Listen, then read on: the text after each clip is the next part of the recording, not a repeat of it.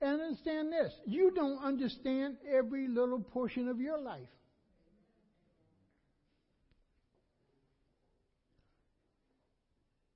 You can't really say what you're going to do tomorrow unless it's God's will. You can plan, but the thing is, you don't know what will happen tomorrow.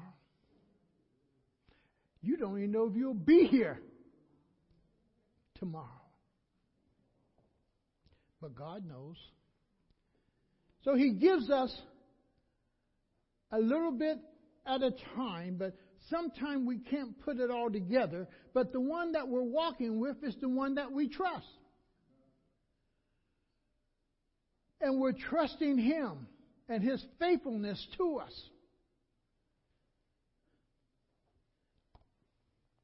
We only see a little of what God is going to do. We only see a little bit of it, of what God's going to do. We don't catch the whole picture right off the bat. We only see a little bit of it. Now, Zacharias may not have understood all that his son John was going to do. What he did understand, I believe, is this, that God was going to be involved in his life. That God was going to be involved in John's life. Not understanding all that was going to take place in John's life. And we're going to go through John's life some. Not today, but as we continue through, we'll hit a little bit of it. But Zacharias did not understand it all. And he can only interpret his son's life, in a sense, from his own experiences and his own understanding of what the Word may have said. Zacharias may have thought his son was going to be a great priest, was going to really follow in his footsteps. Why? He's born into a priestly family. And John may have, boy, he's going to be great. Because God has already done something great. God's done something that me and my wife and I have not been able to do for a number of years. He's given us a son. He's given us a son. God's going to do something great. God's going to do something great. And it seemed like He would do something great in the temple. And that He would be a great priest in the temple, doing the work there. I don't think John could ever imagine his son being outside of the temple. And there's that possibility that when John began to preach, that his mom and dad may not have been living. Because the Scripture already had declared that they were old and up in age. And John didn't start preaching till somewhere in his late 20s.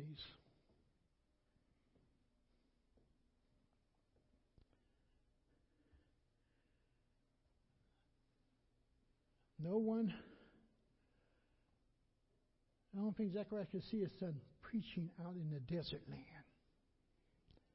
When you got this glorious temple here, one of the magnificent buildings of the world, and John's going to be preaching out in the desert land.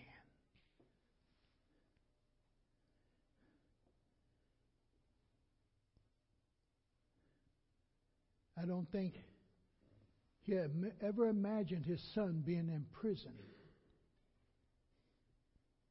or saw his son in prison.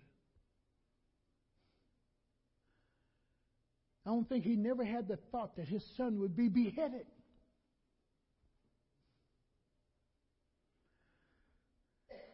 And I'm quite sure, even with his own mannerism and his own life,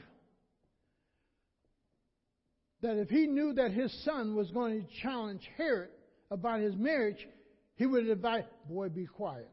Don't do that.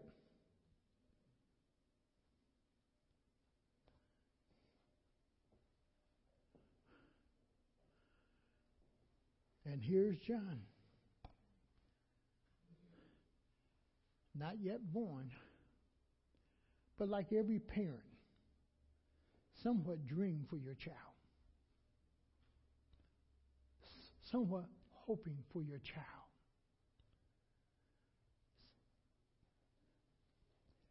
Now, in Luke chapter 1, verses 67 through 79, we're going to see some Zacharias.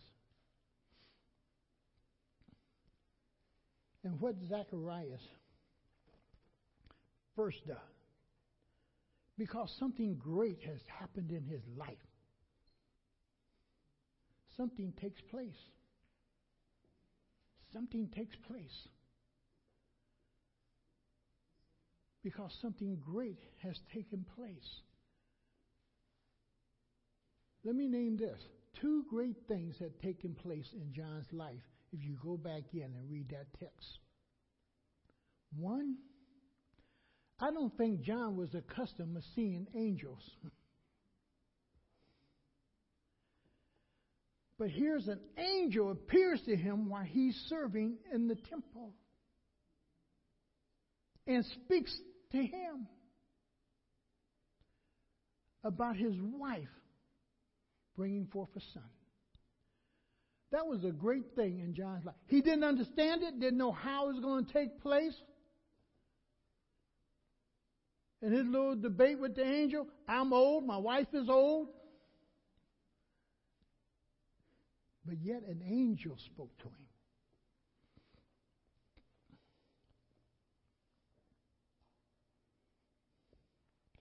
The second great thing is his son being born.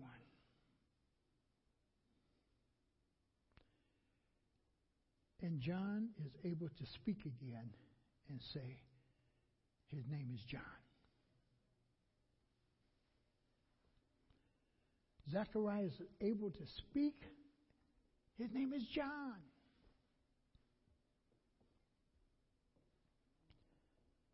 Those 2 great things had to impact that man's life. Not understanding everything, but he understood what was happening to him.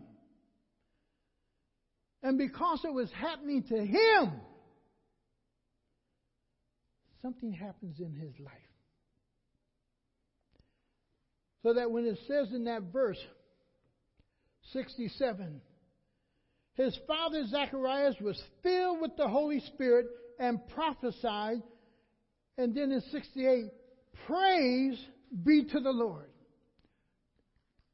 Praise be to the Lord. And then he starts off with what this praise is. But remember, 2 things are going to happen. He's going to prophesy about his son later, but here now he's going to praise the Lord for what God has done. Think after Liz came out of surgery, did you kind of praise the Lord? When you go through some things and things just happen to you in life, boy, when it ends somewhat, you kind of praise Him.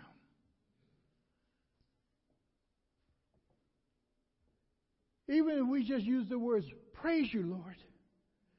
Thank you, Lord. But we pause for a moment and we acknowledge Him. And this is what Zacharias is doing. But I think he also gives us another little picture here. Praise comes because people are filled with what? The Holy Spirit. No Holy Spirit, no praise for God. But Holy Spirit, there is praise. There is joy. Because it's the Holy Spirit who gives us a little insight of what's taking place and what has taken place. That we can acknowledge and say, thank you, Jesus. Thank you, Lord. Thank you for meeting my needs. Thank you for being there. Thank you for being my comforter during this time. I've been with a lot of people sometime doing death, and it's something how each person experiences death. You can never understand or feel what that person's feeling, but the thing is this: God somehow holds them together.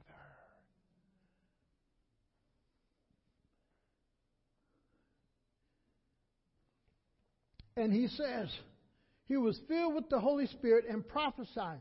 And praise be to the Lord, the God of Israel. And that's where I think Zacharias is at. So he sees everything in the light of Israel. And what God has promised Israel. And that's okay because, see, there are some points in here that we're going to look at for ourselves. Because, see, he didn't see God reaching other nations, seeing God reach the Gentile people, seeing God going further. He stopped with Israel in a sense. But that's his training. That's what he's been taught. And that's where he's at. And we'll see it in the text.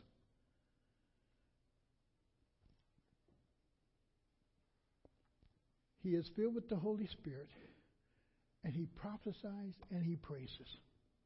The praise, he has come. He has come.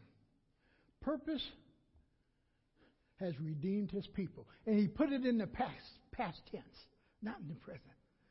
As though it's already have what? Happened. He praised God. Lesson here. Even though you're still in the midst of your circumstance and your crisis, praise him and even tell yourself, this has what? Passed. I love that little scripture in the Old Testament. This too shall pass. This too shall pass. Why? It won't get you stuck. It allows you to know, yes, as the folks were singing the song, the storm is what? Passing over. But you're in the storm. But you know eventually the storm is going to do what? Pass on over.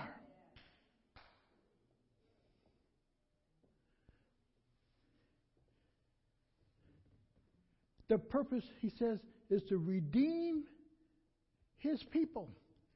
Now, when he uses the word his people, who is he referring to? Israel. Israel. Who was oppressing them? Rome. Who was their enemy at this time? Rome.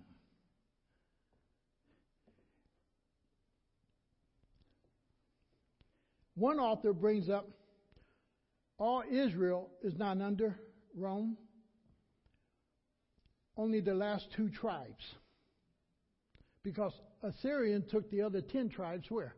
Long time ago. And here's only the 2 tribes under Rome. And could not maybe identify the other 10 tribes. But the thing is this, from John's perspective, he has redeemed his people. His people. Stay with me now. And he simply says, praise be to the Lord, the God of Israel, because he has come and has redeemed his people. When we drop down in verse 69, he makes another powerful statement.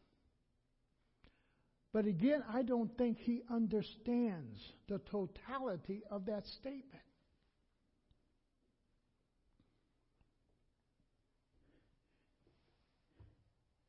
In verse 69, he says, he has raised up a horn of salvation. That horn represents strength. That horn represents strength. That the salvation that's coming is going to be a salvation that is strong, that is mighty. He raised up a horn of salvation.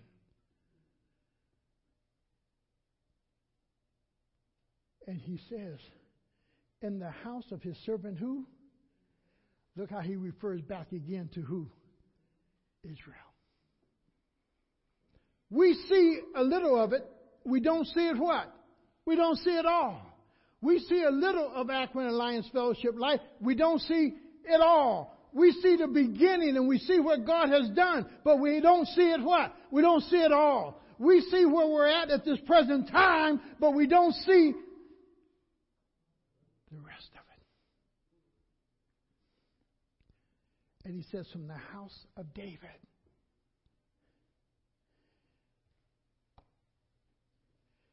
He says in that verse 71, salvation from our what? That is real life for him. That's real life for him.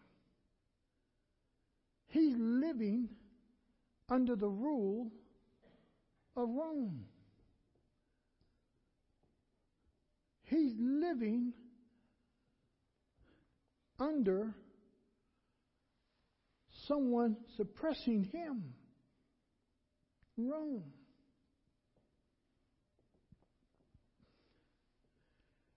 And he says,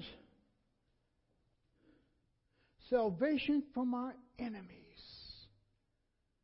And understand something, Israel had many enemies, but right now it's mainly Rome.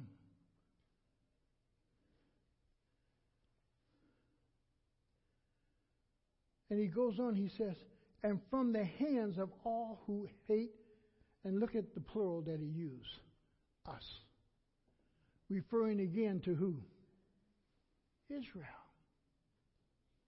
To Israel. And Rome's oppression of them. Now, understand this. And this is where you and I have to understand. It's not just the enemy of our flesh, but it's also the enemy of our spirit. And when you look at John 10:10, that Satan comes to kill. What is he talking about? Comes to kill who? Kill our what? Our spiritual life. To rob from us the inheritance that has been given to us by God. To rob from us the promises that God has richly given unto us. And he tells us in Ephesians 6 that we don't war against flesh and blood. But we need to understand, John just saw what? The enemy as Rome, in a sense, that were oppressing the people. Oppressing him. Now, Zacharias is recalling also. And this is an important lesson for you and I. Zacharias is recalling what the prophets have said long ago.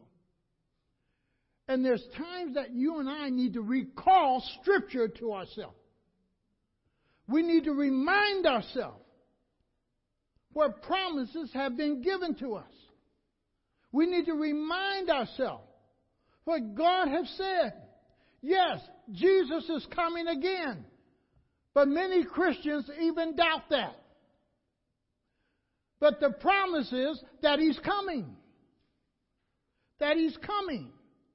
And we don't want to lose sight of that. That He's coming again. Because that hope in us of Him coming again, it purifies us. It cleanses us. It puts a stopping point in our life for many things that we would do. But the moment I acknowledge Jesus is coming again, it does something in the mind and in the heart and in my actions. And we need to go back sometime and understand that God says, I'll continue to work in your life. Constant. God's working in my life. He's involved in my life. It doesn't matter what I'm going through. God is here working in my life. We need to be aware of that. And recall what Scripture says. That the battle is not mine, but it's the Lord's. I need to remind myself I'm an overcomer. And it's good to understand this. I win if I live, and I win if I die. I'm an overcomer.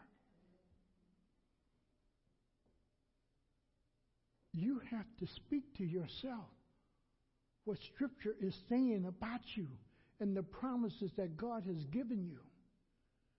And Zechariah is doing that at this moment. And he begins to recall what the prophets have said.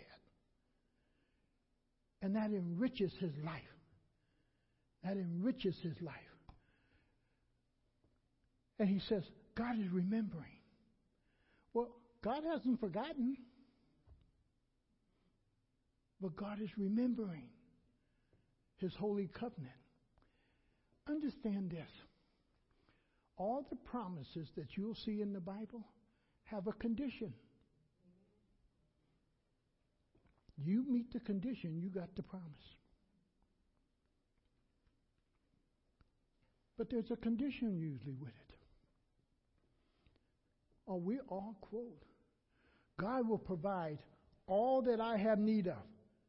But we don't quote the second part of it. According to His riches in Christ Jesus. That's the condition. That when He looks into your life, does He see the riches of Christ, the love for Christ? What does He see? Now, He says He's remembering His covenant. And that's something to really take hold of. He says, as He said through His holy prophets of long ago. And then drop to 72 before we hit 71. In 72, He says, to show mercy to our fathers and to remember His holy covenant. God hasn't forgotten His covenant. But sometimes we forget what we did to lose the promise of what? Of the covenant. We don't see our sinful condition sometimes. We don't see our disobedience. We don't see what it is that will cut off the blessing of God in our lives. We don't see that. One of the things I try to share with my grandchildren, you can miss the blessing of God in your life on how you choose to live. You can miss that.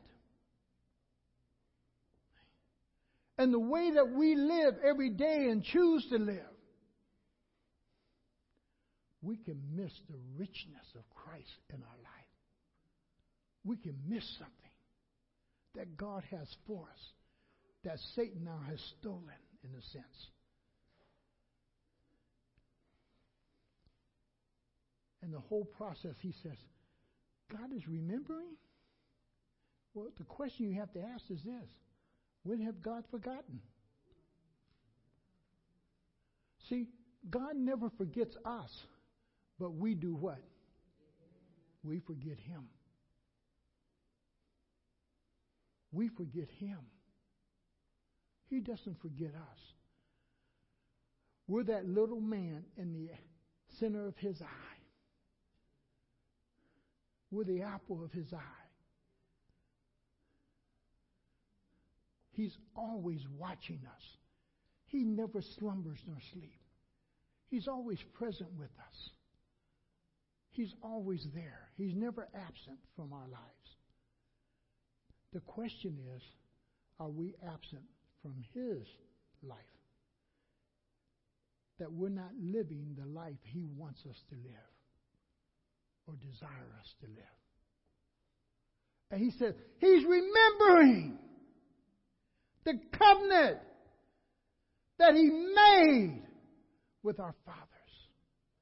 Now, go to Genesis 16:18. And I wanted you to point out one or two little areas that Zechariah might really be praising the Lord over. And Genesis 22, 16 and 18. Because it would be something to get excited about. When you look at Israel and you look at what is being stated and said here. And then you apply it to your own personal life. In a sense. To get excited about it. See,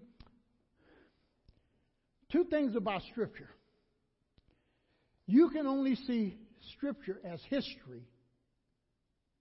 And then what you say in your mind, that don't affect me. That only affected who? Those folks. That don't affect me. Or you see Scripture as constantly having an effect in some manner, in some way in your life, even if it's no more than affecting how you think and how you behave. See, I had a question in a Bible study here recently, Gnosticism. Well, Gnosticism also held to believe that the outward body can do anything it wanted to do because it didn't touch the spirit of the body. So the outward body could fornicate, it could do this, it could do all the pleasures of this so-called world because it didn't touch the spirit. Hey. Well, that's heresy. That's false teaching. See? Now, look at Genesis 22, 16 through 18 with me. He says, and said, I swear by myself. God swears by himself. There's nothing higher. I swear by myself, declares the Lord, that because you have done this and have not withheld your son, your only son, speaking to Abraham, I will surely bless you and make your descendants as numerous as the stars in the sky. Well, understand something. Abraham couldn't understand that one. I have this one son, most two, and they're going to make my descendants as like the stars in the sky. I can't even count the stars in the sky. That's where faith comes in. And he goes on, he says, and as the sands of the seashore. How many have ever grabbed a hand of sand on a beach? Have you ever tried to count what you just had in your hand?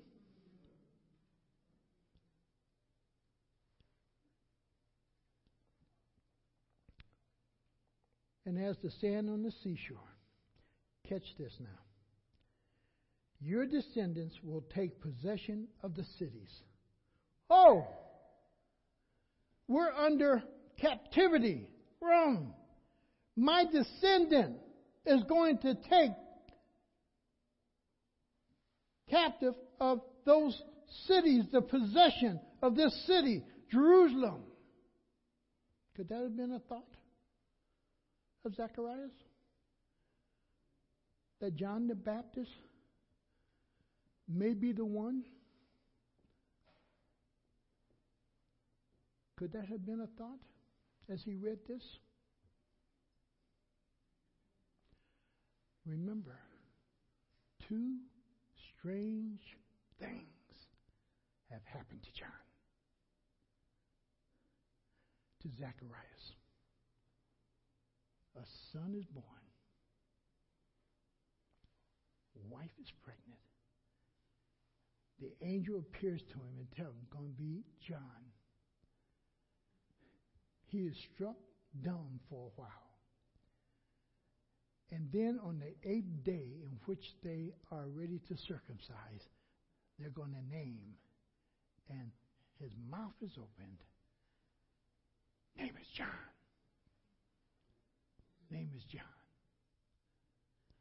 And he goes on and he says, will take possession of the cities of their, here's the clincher, of their enemies. Rome is in charge of Jerusalem.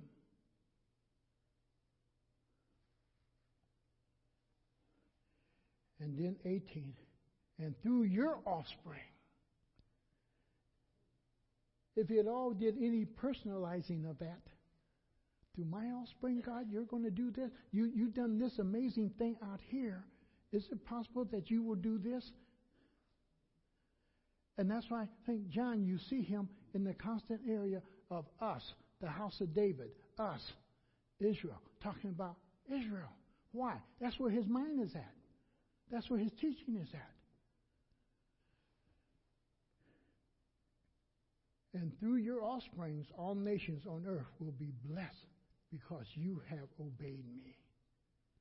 Lord, I've obeyed you. And Lord, you know I was devoted to you. Lord, you've done this great thing. Is it at all possible that this might happen at this time? And the whole process is that area of believing the Lord. And it's moving. Now, catch this little part, because I think Zechariah gives a little confession of what's going on with the Israelites, with the people at this time, and even a part of his own life. He kind of like steps us into it. He says in verse 74, to rescue us. Now he uses that word us again. The only one he can be referring to is the Jewish people, to Israel, to himself. But catch what he's going to say, because I think he takes us into his life a little bit. He says to rescue us from the hand of our what? Enemies. And to enable. Boy, now understand what John is saying here. To enable us to serve him without what? Without fear. That God, you're rescuing us. That we might be able to serve you without fear. That we may be able to worship you without fear. You know, going downtown today and learning all the new laws that are affecting church is something else. Because we used to have a special zoning permit or a special code number. But now, all church buildings have been put in what is considered commercial. Because a lot of our church buildings, as they close, they become a commercial building. So zoning don't have to go back through and redo it as commercial if they already present it as a commercial building. So the church now falls under the whole building codes of a commercial building. And the property is now commercial.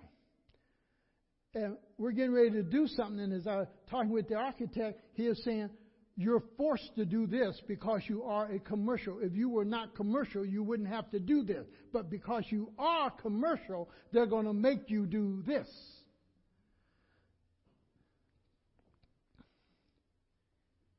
And he says, what he's going to do is enable us to worship him without fear, to serve him without fear. And you check that verse 75, he says, in holiness and righteousness. In holiness and righteousness. Well, when you go back to Luke 1, boy, it says that here was Elizabeth and here was Zacharias, and they were without blame. And they were devoted to the Lord. If you check your life, something is hindering you from being holy and completely righteous before God. You have to look at yourself. And you have to look at it.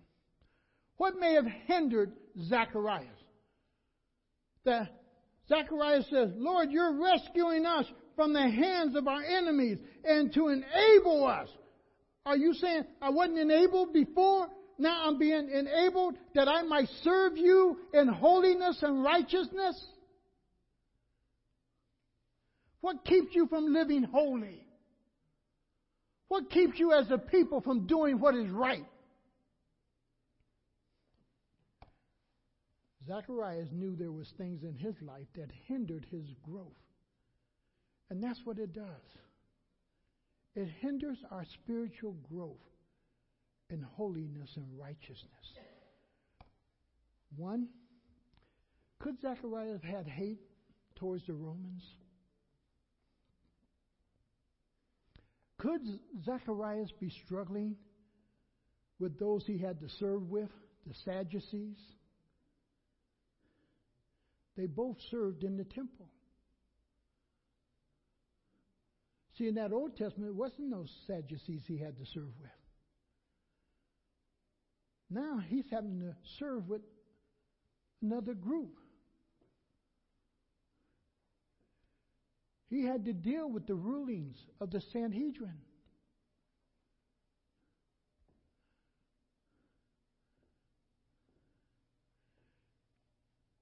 Could he be struggling? Now catch this. The control of the priesthood and all, with the high priest who was not what? Jewish.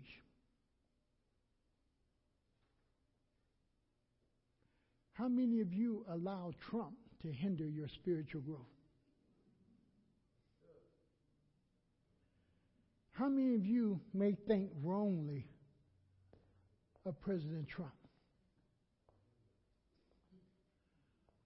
How many of you really hold him up in prayer?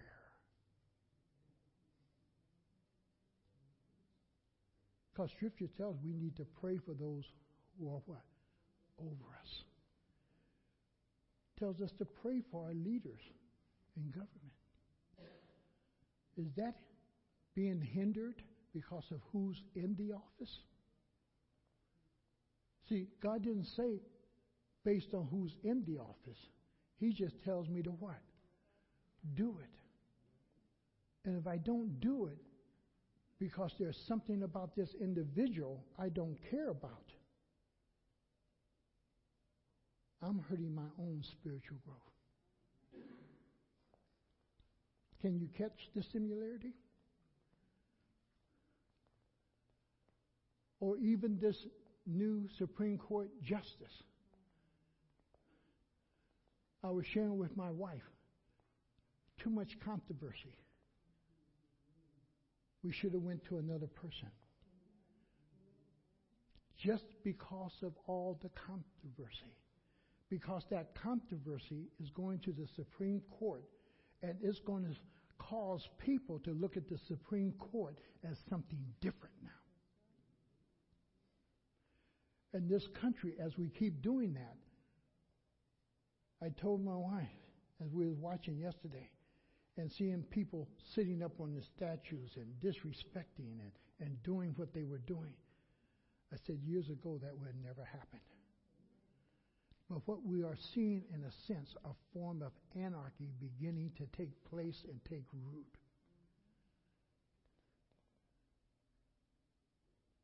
That is going to change America.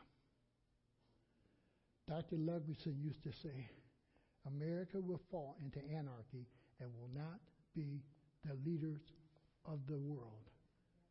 Or America will hit total bankruptcy. Or America itself will be occupied by a foreign country. One of those three options. And what we are seeing more than anything is the anarchy and the rebelliousness. Okay to demonstrate, but you do it respectfully.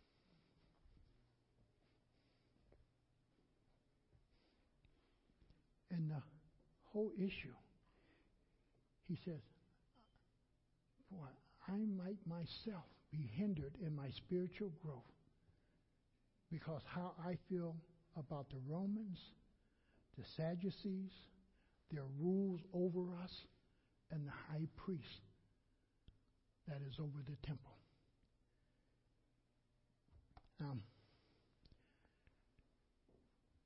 He gives praise for what God's going to do in the deliverance part. Vic, if you got to get up, you go ahead and get up.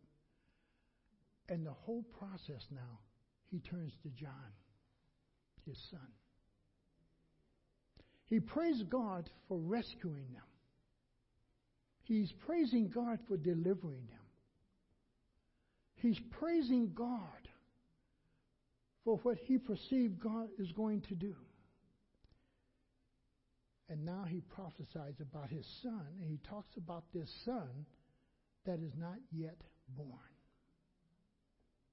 That is not yet, in a sense, born. That he really don't know. He's born, don't know him. He's alive, don't know him.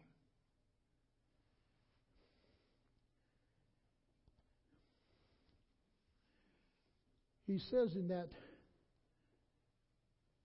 verse 76, he says, and you, my child, will be called a prophet, the prophet of the Most High.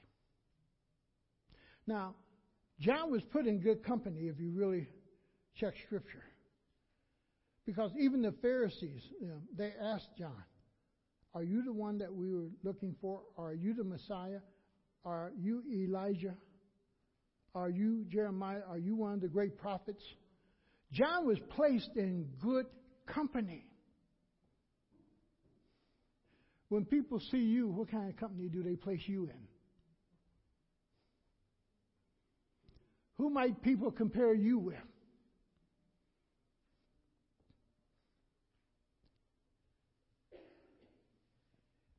And he says to him, he's going to be a prophet of the Most High. And John, boy, he's going to be in the temple, and he's going to serve God, and he's going to be a great priest of the Most High. Zacharias didn't see him out in the wilderness with camel hair and eating locusts. He sees a different picture, maybe. But this is the thing that he does know. God's going to be with him because of who he's serving, the Most High. You may not know what your children are going to become, but the greatest satisfaction is this: they're walking with the Lord. And if they're walking with the Lord and they believe in the Lord Jesus Christ, that's the comforting. I don't know what all they're going to be, but it's dreadful to think the other way, that they don't know the Lord. And if something happens to them, where they wind up at. But John understood that he would be a servant of the Most High God. In that verse 77, boy, it fits us. It says, to give his people knowledge of salvation. Now catch this. John's purpose is only to give them what? Knowledge. John does not have the ability to give them what? Salvation. He does not have the ability to give them salvation. He only has the ability to give them what? Knowledge of salvation. Guess what you and I have? We have the ability to give people knowledge of salvation. We do not have the ability to save them. To save them. We have the ability of telling people Christ is coming again. We have the ability in preparing the way of the second coming of the Lord that, hey, Jesus is coming. You need to get saved. You need to know Him for yourself. We have that ability. What we do not have is the ability to save them. We have the ability to give them knowledge of salvation. But they have to what? Act on it. They have to act on that knowledge. And one of the ways that you see if they're acting on it, if any man is in Christ, they are what? A new creature. Old things are what? Passing away. Behold, all things are what? Becoming new. And you begin to hear something out of their mouth that you never thought you would hear. Jesus, Jesus, Jesus. You begin to hear something different. And he says, boy, he passes on that knowledge. How's that going to start with? This is where I think God begins to make His change. And He uses it with John. Before, when you would confess your sins, what might you do? You get your turtle dove as you were poor, or you get your lamb, or you get your gift, and you would head off to where? To the temple, or to a priest that did the sacrificing.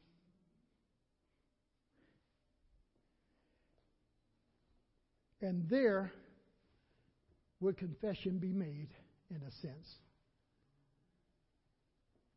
And boy, because you have made the sacrifice, your sins now are taken care of, in a sense. An example of what was going to take place when Jesus comes. God takes John, and Zacharias doesn't know this. He's going to move him out by the Jordan in Judea in the wilderness. People are coming to Him without a turtle dove.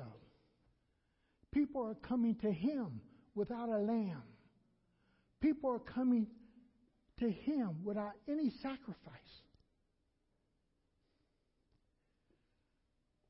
But they are confessing their sin, which is the first step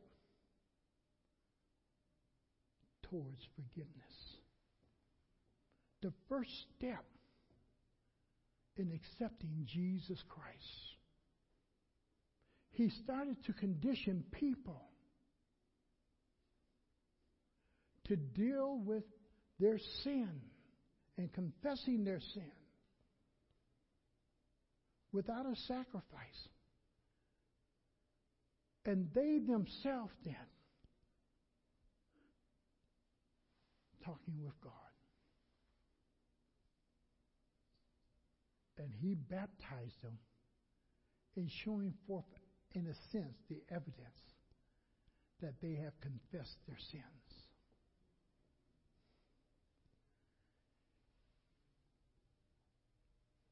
The whole process is the people learning a different way of discovering forgiveness with God other than going through the temple.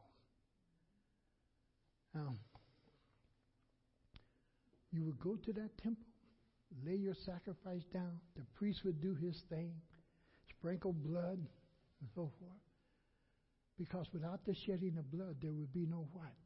Remission of sin. The remission of your sin is the cancellation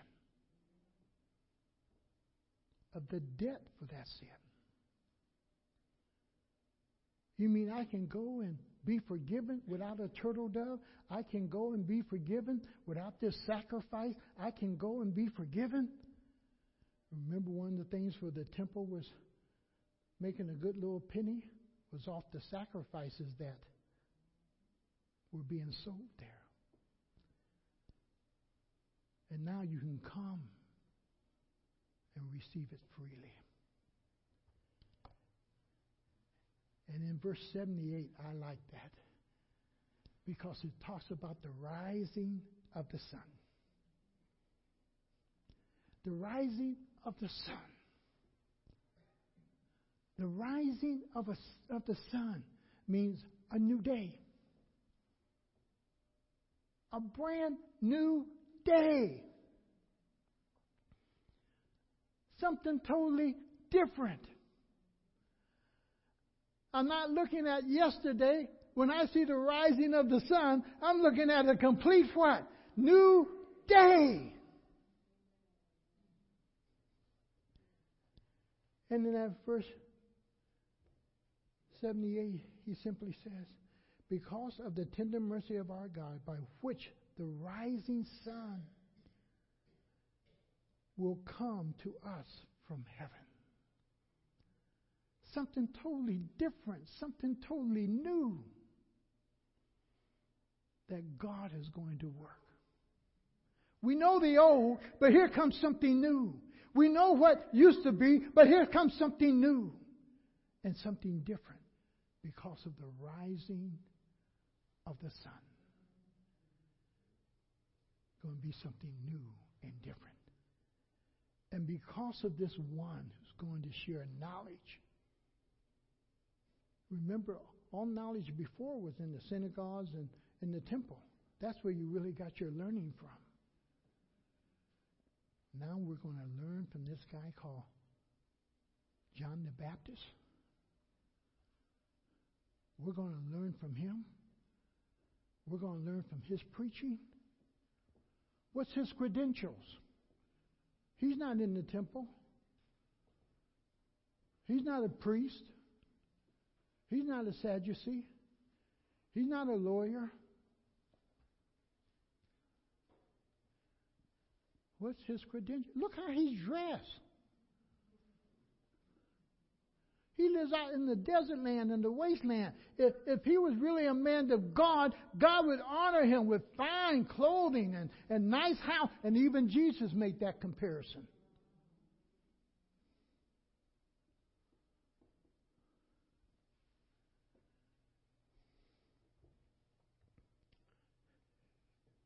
And in verse 79, he says,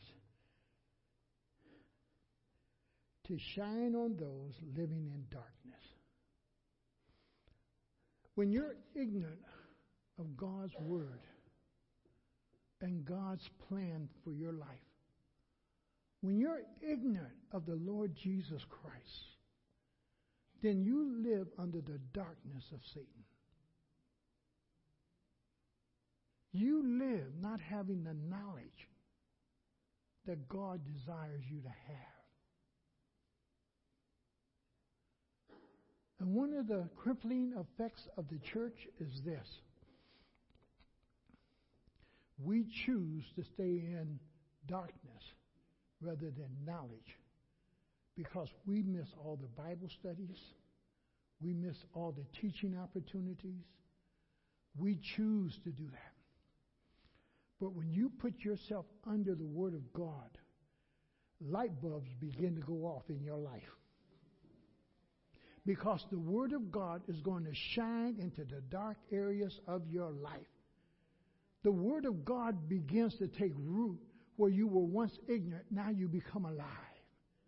Because you are now sharing in the knowledge of God about life, knowledge of yourself, knowledge of God, knowledge of how you should live. So many Christians named to be Christians but don't know how to live a Christian life. That's one of the reasons why we have so many fights in churches. Because we don't teach in a sense. You don't bring guns to church and threaten the pastor. The reason I know that, because that was a reality for us down in Georgia. The whole process, you fight against each other. When you really learn how to behave as a Christian, and your conversation, your behavior, you begin to live like Christ, not like the flesh. That's why the scripture says we don't war after the what? After the flesh. We don't fight like the flesh. We don't have the same mentality of people of the flesh. Why? We have knowledge. And John is going to disperse knowledge. You don't have to go to the temple with your sacrifice to be forgiven. Just come. Come.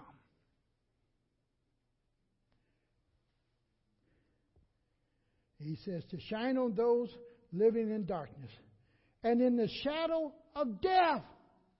Turn with me just before we close, 1 Corinthians 15. Death is one of the things yet today many of us are still fearful of. Because we don't know what takes place after death.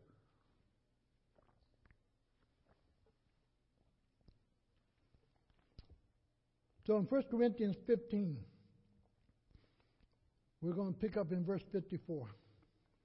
When the perishable has been clothed with the imperishable, and the mortal with the immortality, then the saying that is written will come true.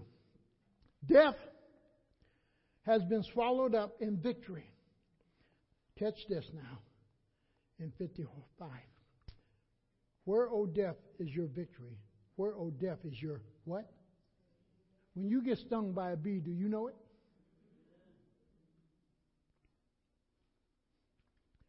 And the fear of death sometimes, what? Stings us. And God has not given us the spirit of what? Of fear. Remember one of the things that Zechariah spoke about? Worshiping you, how? In fear. That oppression part that's there.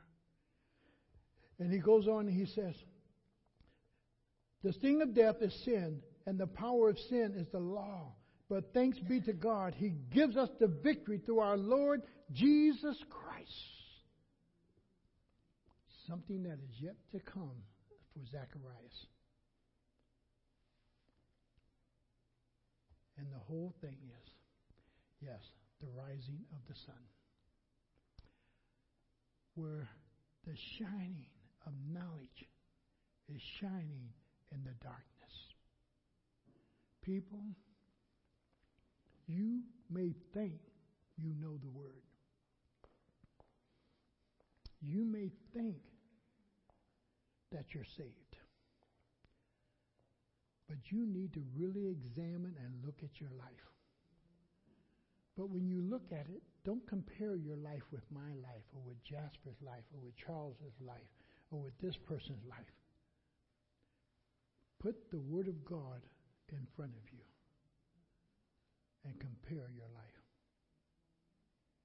Let the knowledge that's in that Word bring light where there's darkness. And it will do it. And if you would say to the Holy Spirit, Spirit, teach me, you might be shocked of what will take place. When you ask the Holy Spirit to carry out His purpose in our lives. Teach me. Teach me. For the Scripture says, you have not need to be taught by man. Because there is the Holy Spirit who will confirm God's teaching and give you light as you gather knowledge. As you gather the knowledge. Amen? Hope that you see Zacharias and John a little bit as we keep studying John's life. Zacharias had dreams for his son in a sense, maybe. But he didn't know all that John was going to go through. He knew John was going to prepare the way of the Lord. But he couldn't see that picture, how that was going to happen. Is that in the temple, in the desert? Where? As you raise your children and grandchildren, you want to anchor them in the Lord.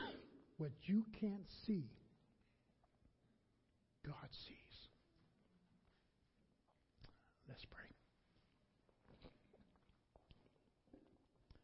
Father, we thank you for your word and how your word opens up to us.